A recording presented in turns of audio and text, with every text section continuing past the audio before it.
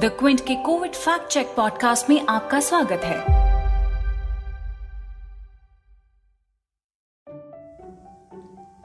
Corona virus का इतना कहर झेलने के बाद वैक्सीन बनी और हमने राहत की सांस ली, लेकिन कुछ लोगों को ये राहत रास नहीं आ रही, तभी तो अफवाहों का बाजार गर्म करने में लगे हैं।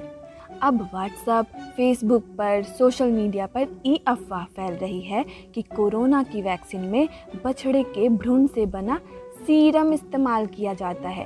गाय के गर्भ में से बछड़े के दिल से खून लिया जाता है और उससे वैक्सीन तैयार की गई है। लेकिन ये बात सच नहीं है। हमने क्विंट के पत्रकार मित्रों से इसकी पड़ताल की।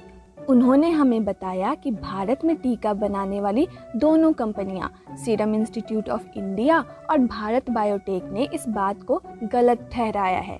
एक ने तो साफ कहा है कि टीके में किसी भी जानवर वाले पदार्थ का उपयोग नहीं हुआ है, तो दूसरी कंपनी ने ये बताया कि वो इस तरीके से टीका बनाते ही नहीं।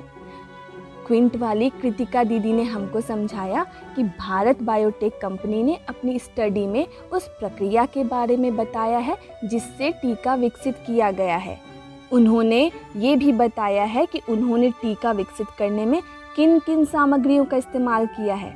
उनमें से एक नवजात मवेशियों के रक्त का सीरम है।